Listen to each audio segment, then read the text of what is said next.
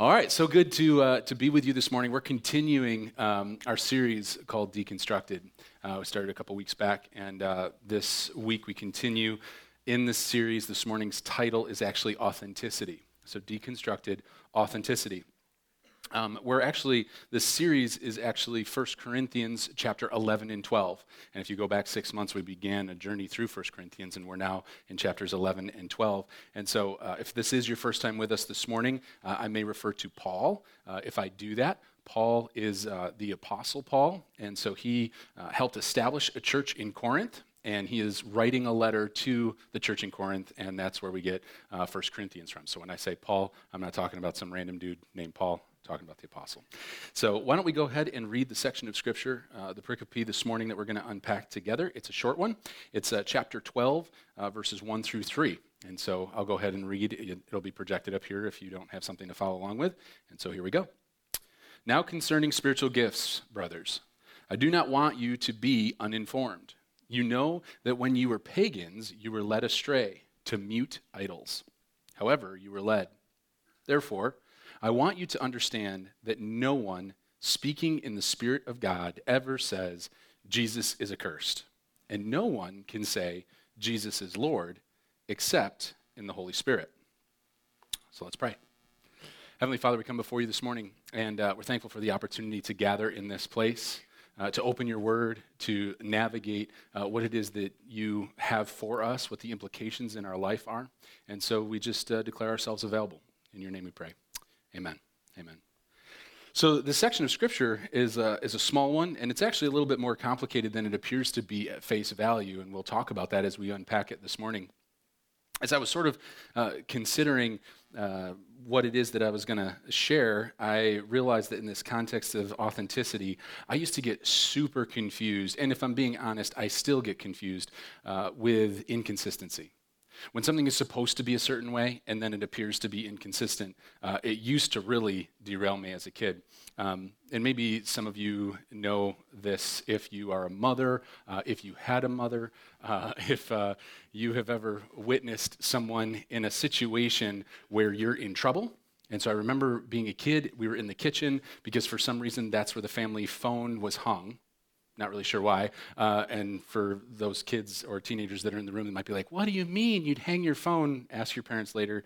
It's complicated. It makes no sense. But it used to be attached to the wall, and there was a cable that would actually attach to your head. Well, not to your head. Ask your parents. Anyway, in either case, I remember a time in particular, I'm in the kitchen and I'm in trouble. My mom's yelling at me, she's correcting me, and she's just kind of like, this is ridiculous. I don't even remember what the issue was. I was probably somewhere around 7, 8, something like that. And all of a sudden, the phone rings. And it's amazing, right? The phone rings, she walks over, and we still do this with our cell phones, so it's still applicable today. She's like, I'm not kidding. Enough is enough. Hello? I was like, what? She's like, yes, oh my goodness, yes, And I'm thinking, what an amazing transformation I have witnessed before my very eyes. And so I thought, well, for some reason, Mom's in a good mood now. And so I kind of walk up and, Mom. And I remember I was trying to get her attention because there was something I wanted. And so she's like, okay, hold on 1 second. We didn't have this thing called mute or anything. It was just kind of palm over the hand, palm over the hand, palm over the phone. And so she goes, oh, yes, hold on 1 second. She puts that, she's like, what do you want? I'm like, what? I just want to know if I can have. And I asked for whatever, and she's like, I am Legion. I'm like, I'm sorry, Mom, what happened? And so I'm just asking for something. She's screaming at me. And my mom was so abusive. No, I'm just kidding. That's actually a test to see. She says she listens to the podcast. We'll find out.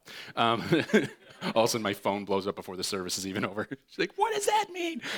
No, so grew up in a very loving home, but that dynamic of, like, she's back to the phone. Hello? Oh, yes, sorry about that. Yeah, my son just needed something. I'm like, what in the poltergeist is happening? Is this inconsistency, right? It's confusing to us, and yet we're all people that do that. We've done it maybe with our phones, although they're not attached to the walls anymore. We still have those moments where we appear to be one thing, and yet at our core are in a completely different state. And I think it goes even beyond things like that we can all identify with, to a situation. I have the opportunity to work with other churches, and there was an opportunity that I had to go and survey a church to kind of help them move forward. And so I was getting off a certain highway, and as I was getting off that highway, I saw this person that was at the intersection, just irate, screaming, yelling at the person next to them. I don't know what transpired prior, but it must have been intense because they're just freaking out, and they're pointing and flipping them off and like really, really super angry. And so I'm kind of stopped there looking, thinking like, wow, I wonder if I'm going to have to like intervene. Like, is this dude going to get out of the car? Is it going to be on for real? Am I going to make it on YouTube? And so in either case, it kind of calms down, the light turns, they pull out in front of me, and I'm turning right on red, so I get behind them, and I'm going down the road, and as I'm going, I'm watching, they're kind of swerving, they're still trying to get this person's attention, they're really angry, and all of a sudden they turn left, and I have to turn left, and they turn right, and I have to turn right, and you know kind of where this story's probably going. I pull into the church, right behind them pulling into the church, and they park their car, and they get out, and I get out, and they don't know me from anybody, and so they're like, oh, hi. I'm like, hey. I'm thinking, rough day? Holy smokes, right? And so she gets her walker out, and no, I'm just kidding, although that would be awesome. Anyway, so, I mean, not awesome, funny. In either case. So she walks into this church, and she was, in fact, a she. And she goes into this church, and I'm thinking, what in the world is going on? Like, is this person, like, attached to the survey? Like, is she really that angry? And now she's smiling ear to ear, saying hi to everybody. And she actually goes up, and our little gathering, they decided before we take the survey that they would do a little bit of worship, and she was one of the vocalists on the worship team. And I thought, praise God. Like, I hope that person that she just like flipped off and irately like berated in the parking lot doesn't come in the building right now. And so it's this inconsistency. It's this point of confusion as she's like suddenly just flips a switch and goes from furious and carnal to hands raised, loving the Lord. And that's how I met my wife. No, I'm just kidding. Some of you are like angry about it, like, that's not true. I know it's not. It's a joke. But in either case, there's this idea of inconsistency when it comes to spiritual things. And so the question I want you to ponder as we move through the text this morning is, why do we confuse spiritual activity with Christianity? Why do we confuse spiritual activity with Christianity? Because we can take part in spiritual activity and not be Christ-like at all. It's an inconsistency that honestly, more often than not, is confusing. I want to submit to you that we like the idea of doing.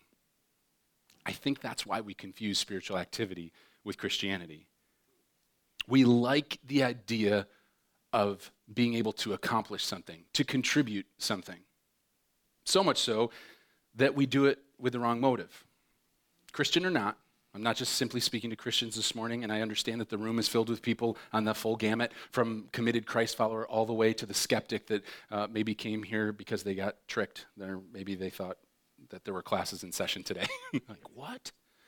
We're meeting in a college, for those of you that are by podcast and have no idea what I'm talking about. So sometimes we do good things to make ourselves feel good. Sometimes we do good things in order to be perceived as good.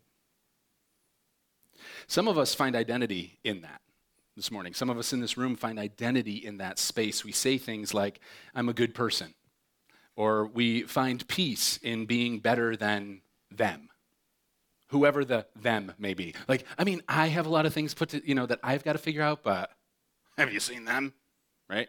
Like, I'm way better than them, and so I'm a little bit better. It's like we're kind of pulling back another layer of an onion on self.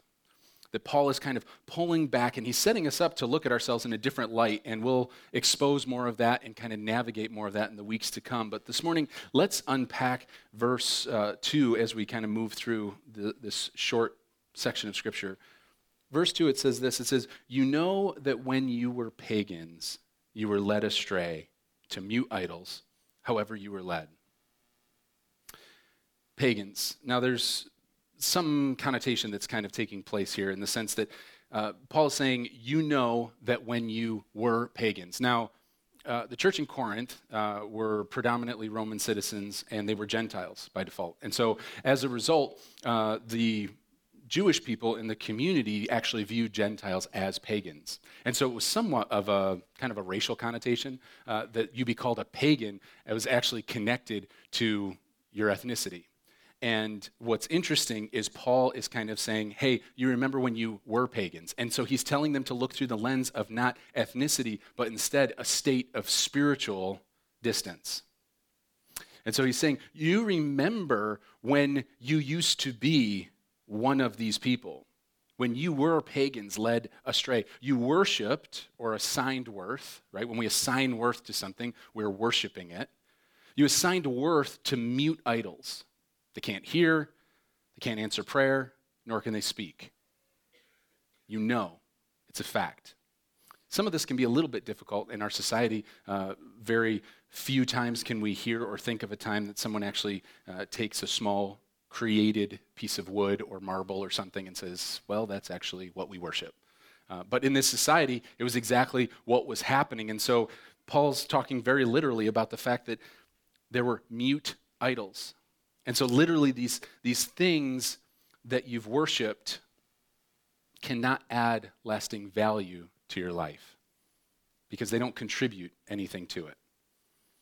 Now, the reality is we can relate on some level. Anything that we assign worth to that is not God, anything that is created ends up being a form of an idol in our life. And so as we consider that a little bit, we continue on the journey to verse 3, and he says, therefore, which basically means in light of that, I want you to understand that no one speaking in the Spirit of God ever says Jesus is accursed. And no one can say Jesus is Lord except in the Holy Spirit. And this is actually a complicated verse.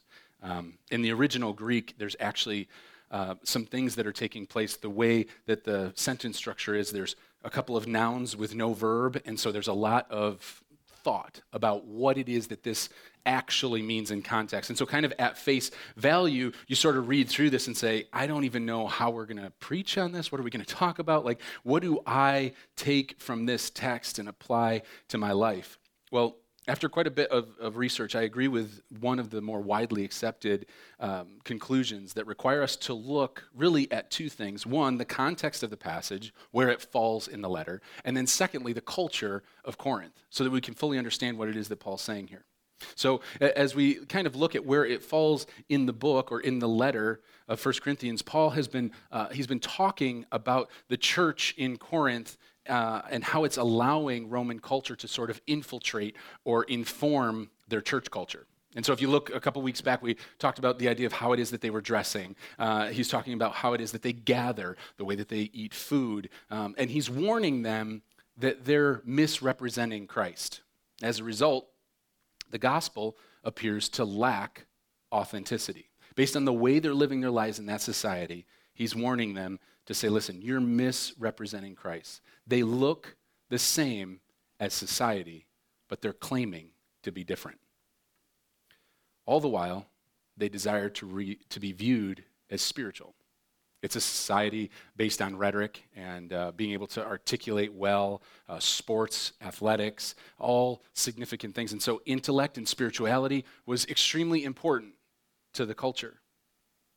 And so one of the things that was actually happening, if you consider this in culture, the history will show us that there are tombs that have actually been excavated where there are inscriptions in Greek that actually place a curse on anybody that interferes with this tomb. So if you interfere with this tomb, you will have the same impact on your life that came to Judas. You will have the same result. And so there are these, that's just one of the many examples that you find where there's actually spoken curses, written curses. And so as you look into the society, not only do they appear on tombs historically, but Roman society was actually one that functioned in active cursing of others. And you might think of like curse in the sense of like cussing or bad words, but I mean curse in the literal of like speaking bad over someone else. So in situations where business transactions were happening, they would actually speak curses over their competitors. They would go to mute idols and they would request that a curse be placed on this family if they had been wronged. And so there was a lot of spirituality taking place in Roman culture where they would place curses on others. And so what's happening right here is it appears that confessing Christians that attended the church in Corinth were so spiritual that they would inform others, that they would inform pagans, that their idols were mute. Oh, I remember when I used to worship those dumb little mutes. They don't speak or anything. But I serve the one true God. I serve the God of heaven and earth. I serve Jesus Christ, the all-powerful God. And so I speak a curse in his name on you. And they're like, what? Like, that's right. With the full authority of Jesus Christ, I place a curse on you and your family. And they're like, what are you talking about? And Paul is like, what is happening? They view their spirituality as a leverage point to place authority on others. You have these mute idols, but we have full authority. So we're not going to be removed from the culture we're in. Instead, we're going to muscle up. We're going to power up and show you the full authority of our spirituality by placing a curse on you. Paul is like, are you kidding me? One of the things that I'll say to my wife sometimes when we look at the things that our kids will do or in certain situations, we just go, seriously? It's like when we come to the end of ourselves, like, seriously? Seriously? And I feel like Paul has got to be standing there being like, seriously? You're trying to reach the people in Corinth, and one of the ways you're doing it is say, listen, we serve an all-powerful God, and so curses on you in his name. Like, seriously? Seriously, that's what's happening? Imagine that. It would be like Christians in here cussing at someone in traffic and then coming into worship. Seriously? That would never happen. It would be like telling your neighbor that you can't stand them and then raising your hands in worship on Sunday. Seriously? I mean, that's probably them. That's nobody in here. That's probably somebody else. Inconsistency.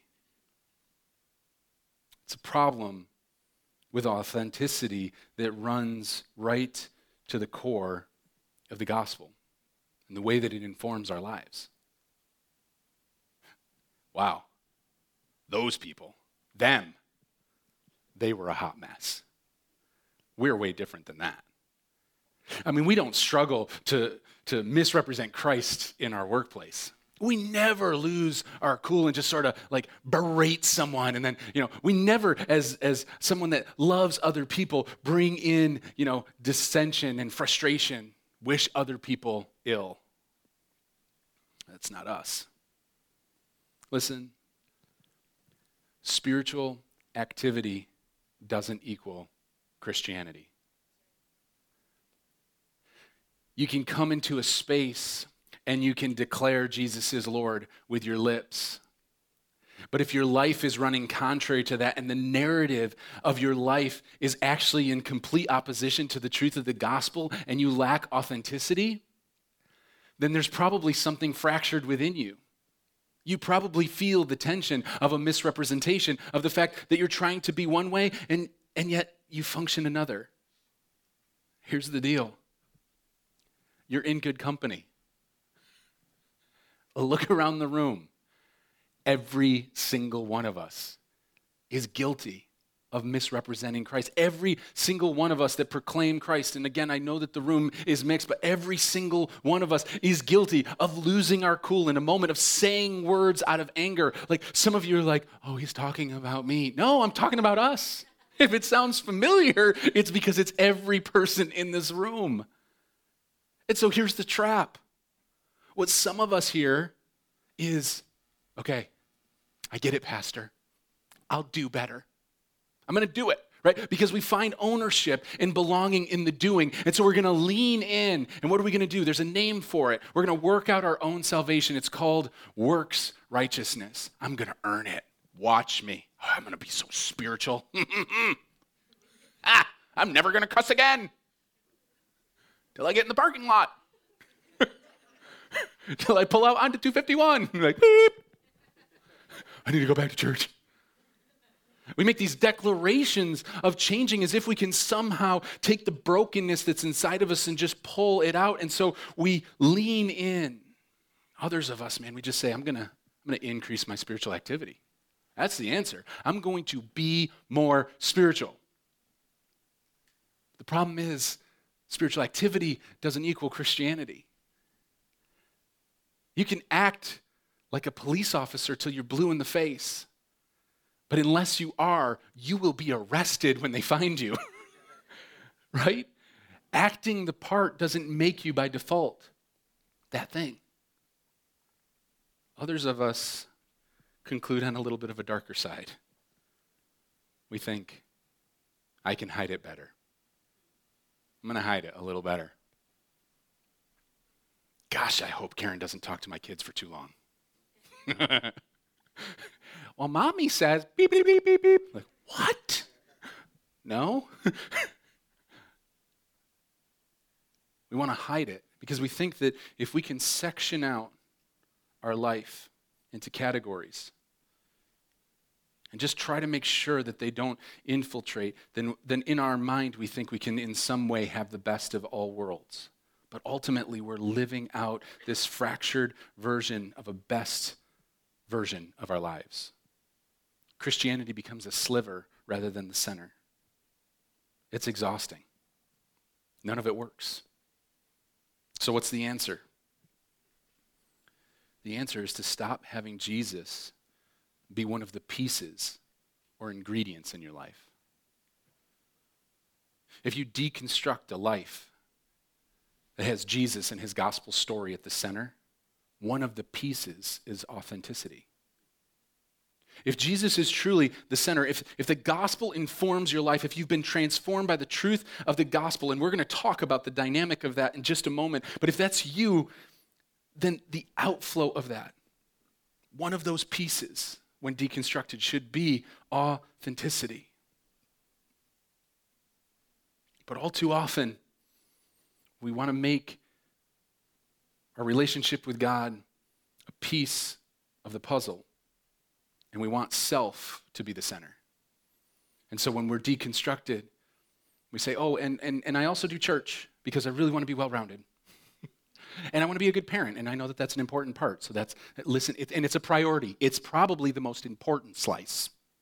Well, that's good, right? But in the center is me. What it is that I can get, how much I can gather. I can try to search for significance, find belonging and purpose. If you're trying to consider what it is that the center of your life looks like with Jesus in the center, it means that you don't pretend to be something or someone. You can realize that in light of who Jesus is and the fact that he loved you as an enemy. The Word of God says he loved you while you were still his enemy. And maybe some of you this morning think you're still there. Like I'm in this room and I'm an enemy of God. Like I haven't submitted my life to him. I'm not sure that I fall in the gamut of Christ believer. If you are in the category of someone that isn't confident that they believe in Christ this morning, and you view yourself as an enemy of God, the fact is God loves you where you're at. You don't need to figure things out, work things out until you get to a place where he finds you valid. He loved you while you were an enemy of God, and he died for you. He lived the perfect sinless life that you could not, that I could not. Then he paid the price that every single one of us deserves. And so authenticity looks like declaring that you're not perfect. A willingness to say, I'm a sinner and I'm broken. I need to stop covering my brokenness with spiritual activity. Hear that? I need to stop covering my brokenness with spiritual activity. This works righteousness that just lands me right back to where I started. And I'm not fooling anyone, including myself. Because at the core of who I am, I know the narrative. I know the truth. I understand what's actually in the center of my life. And so just stop playing the game. Allow God to reveal the root of the issue. For some of us this morning, we have control issues. For some of us this morning, we have unforgiveness issues. For some of us, we just have hurt. We have hurt that we haven't fully processed. We proclaim the goodness of God, and yet we've categorized him into our life, and we won't allow him to infiltrate the areas of hurt and pain, the areas of unforgiveness, the places of frustration and annoyance, the place where we want control, and we sit on the throne room of our own life, and we declare ourselves the center of our own world. And let me tell you, it's a majority of us in this place, because our heart is bent towards wickedness. And it's only through the grace and mercy of God and the truth of his gospel that starts to transform the motives of our heart. It's not our best effort. Keep trying. If you don't believe me, keep trying. It's exhausting. I'll be nicer. I'll be a better mom. I'll be a better dad. I'll be a better employee. Oh, I slipped up again. I just got to control myself. If I could just control my language. If I could just control this part of my life. Sounds like you have control issues. Sounds like you're trying to work out your own salvation. Instead of saying, God, would you do a work that only you can do? I'm so broken. And yet because of you and your goodness, because of the price that you paid, you could transform my heart and my mind. God, would you do a work that only you could do? And a daily reminder of being fluent in the truth of the gospel, to speak it to yourself every morning when your feet hit the ground. God, would you remind me one more time of your goodness? Would you transform my heart and mind, that I could walk representing you well? Because God has a plan for your life. I think sometimes we get wrapped up with us in the center because we don't realize that God has a plan for our one and only life. And we think we've got it figured out better. Watch me earn it. God has a plan. He wove you together in your mother's womb, the Word of God says. He's a plan and a purpose for you. The question is, are you willing to listen to what he's speaking to your heart and mind? Are you willing to slow down the chaos and the craziness of your life enough to find a space to speak the gospel to yourself and allow God to put his finger right on the pain point? Say, it's right there. Will you give me that? Will you lay that down? Will you admit that about yourself? So we say here every week that the text requires something from us. And as we consider this short section of verses, as confusing as it may have been at face value, the reality is we're woven through this text.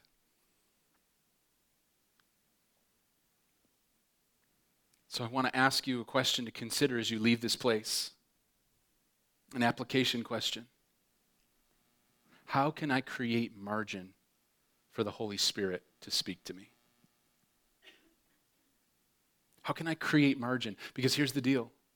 You're going to leave from here to whatever it is that's next, to whatever it is that's next, to whatever it is that's next. And then it's just like, oh, that was a pretty good message. I mean, he made me laugh a couple times. Don't really remember everything he said.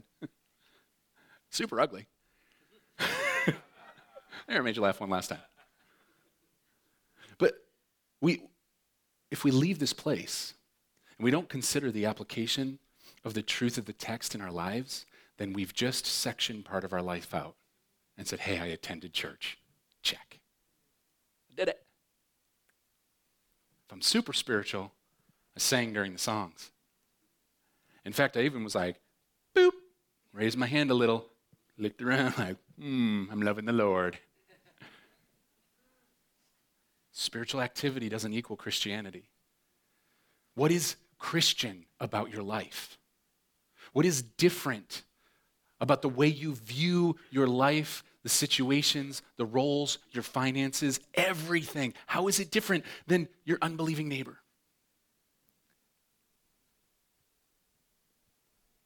How can I create margin for the Holy Spirit to speak to me? In a moment, we're going to go into a time of response where we can reflect. And I want to challenge you.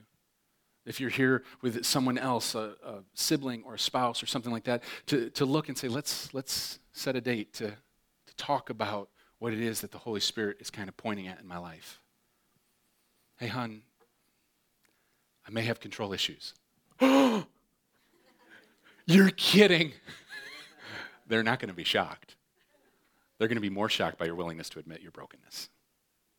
Because at our core, we just want to build a wall to the ceiling.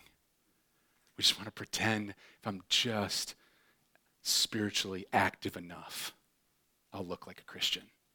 And I'll tell you right now, as someone that spent 10 years in youth ministry, you're messing up your kids if that's what you're doing, because they can see the inconsistency. They can see someone that professes Christ and lives opposite of that throughout the week. At the very least, be authentic for the sake of those you interface with, for your coworkers, for your children, for your spouse. Find a place of authenticity to say, listen, I'm a work in progress. I was wrong. Would you forgive me?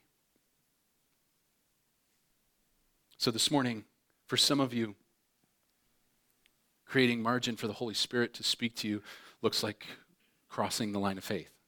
Your application this morning is to say, I've lived my life for myself, and I've never prayed a prayer to ask Jesus to be the Lord and leader of my life. I've never asked him to be the center of my life. And if that's you this morning, you can pray it in the quietness of your own mind, in the seat you're sitting in.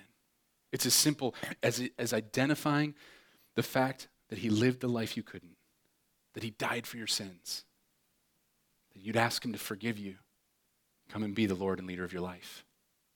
You can do that right now. I'd love to have a conversation with you following the service if you pray that prayer. But this morning, for others of you, if you find yourself already in the category of Christ follower, I want to challenge you to find the root issue. To create margin in your life, to allow the Holy Spirit to dig deep and say, it's right here. It's this. It's this hurt. It's this pain. It's this legitimate wrongdoing, but you just won't let it go. They were wrong, but you're still holding it. For others of you, you're here this morning and maybe you've crossed the line of salvation and maybe you've allowed God to search your heart. Maybe you have him search your heart daily. You pray that prayer. For those of you that are in that category, I want you to consider what it looks like to actively live on mission.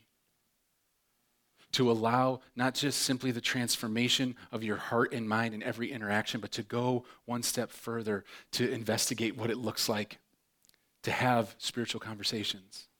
And that sounds so scary to some people. I get it. I remember the first time I talked to somebody about spirituality. It was on a school bus. I looked at someone. I said, I think you should come to church with me. He said, why? I said, because I don't want you to go to hell. And he said, you go to hell. I was like, this did not work out well. This did not work out. It's literally exactly the way it happened. And so we have this picture where we have to have all the answers figured out. But there's scriptural evidence of people that just said, hey, would you come and see? Would you just come and see? I don't have all the answers, but if I can just get you into Christ's presence, if you just come and see.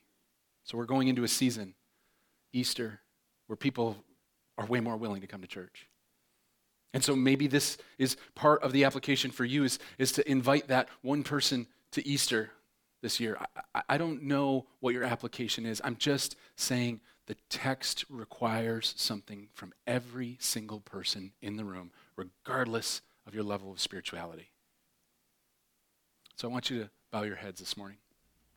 If you want, you can close your eyes, or you can leave them open if you're easily distracted. I'm fine with that. I'm the type of person that needs to keep their eyes open, or I'll just go somewhere else. But with your heads bowed, I want you to consider, how can I create margin for the Holy Spirit to speak to me? We're about to go into a time of response where we can respond to the word through worship. And maybe for you, this is the beginning of that margin. I'll invite you in just a moment to stand, but maybe you need to remain seated. Schedule a date with your spouse or friend or whatever it might be to talk about this application. Maybe you already know what it is and you say, listen, it's this, and I need to talk to the Lord about it. Or I've misrepresented Christ and I need to go to that person and admit that I'm a work in progress so that I don't misrepresent my Savior. So I'm going to pray a prayer, and we're going to move into a time of worship and response together. Lord, we come before you this morning so deeply desiring not only an authentic encounter with you, but for authenticity to be a part of the rhythm of our lives, day in and day out. That we would be men and women of integrity. Not perfection, but integrity. That there would be a level of authenticity in our life that would be a hallmark for our children, for our friends, for our coworkers, for our classmates. That we would be consistent. We say that we are. And so we create margin right now, Lord. And we ask your Holy Spirit to come and search our hearts. Lord, would you come and look at the deep recesses, the corners of our life, the places we want to isolate, the places we want to push down, the hurt and the pain, the rightness. God, would you search those areas? Just reveal to us what maybe we need to repent of, the relationships we need to make right.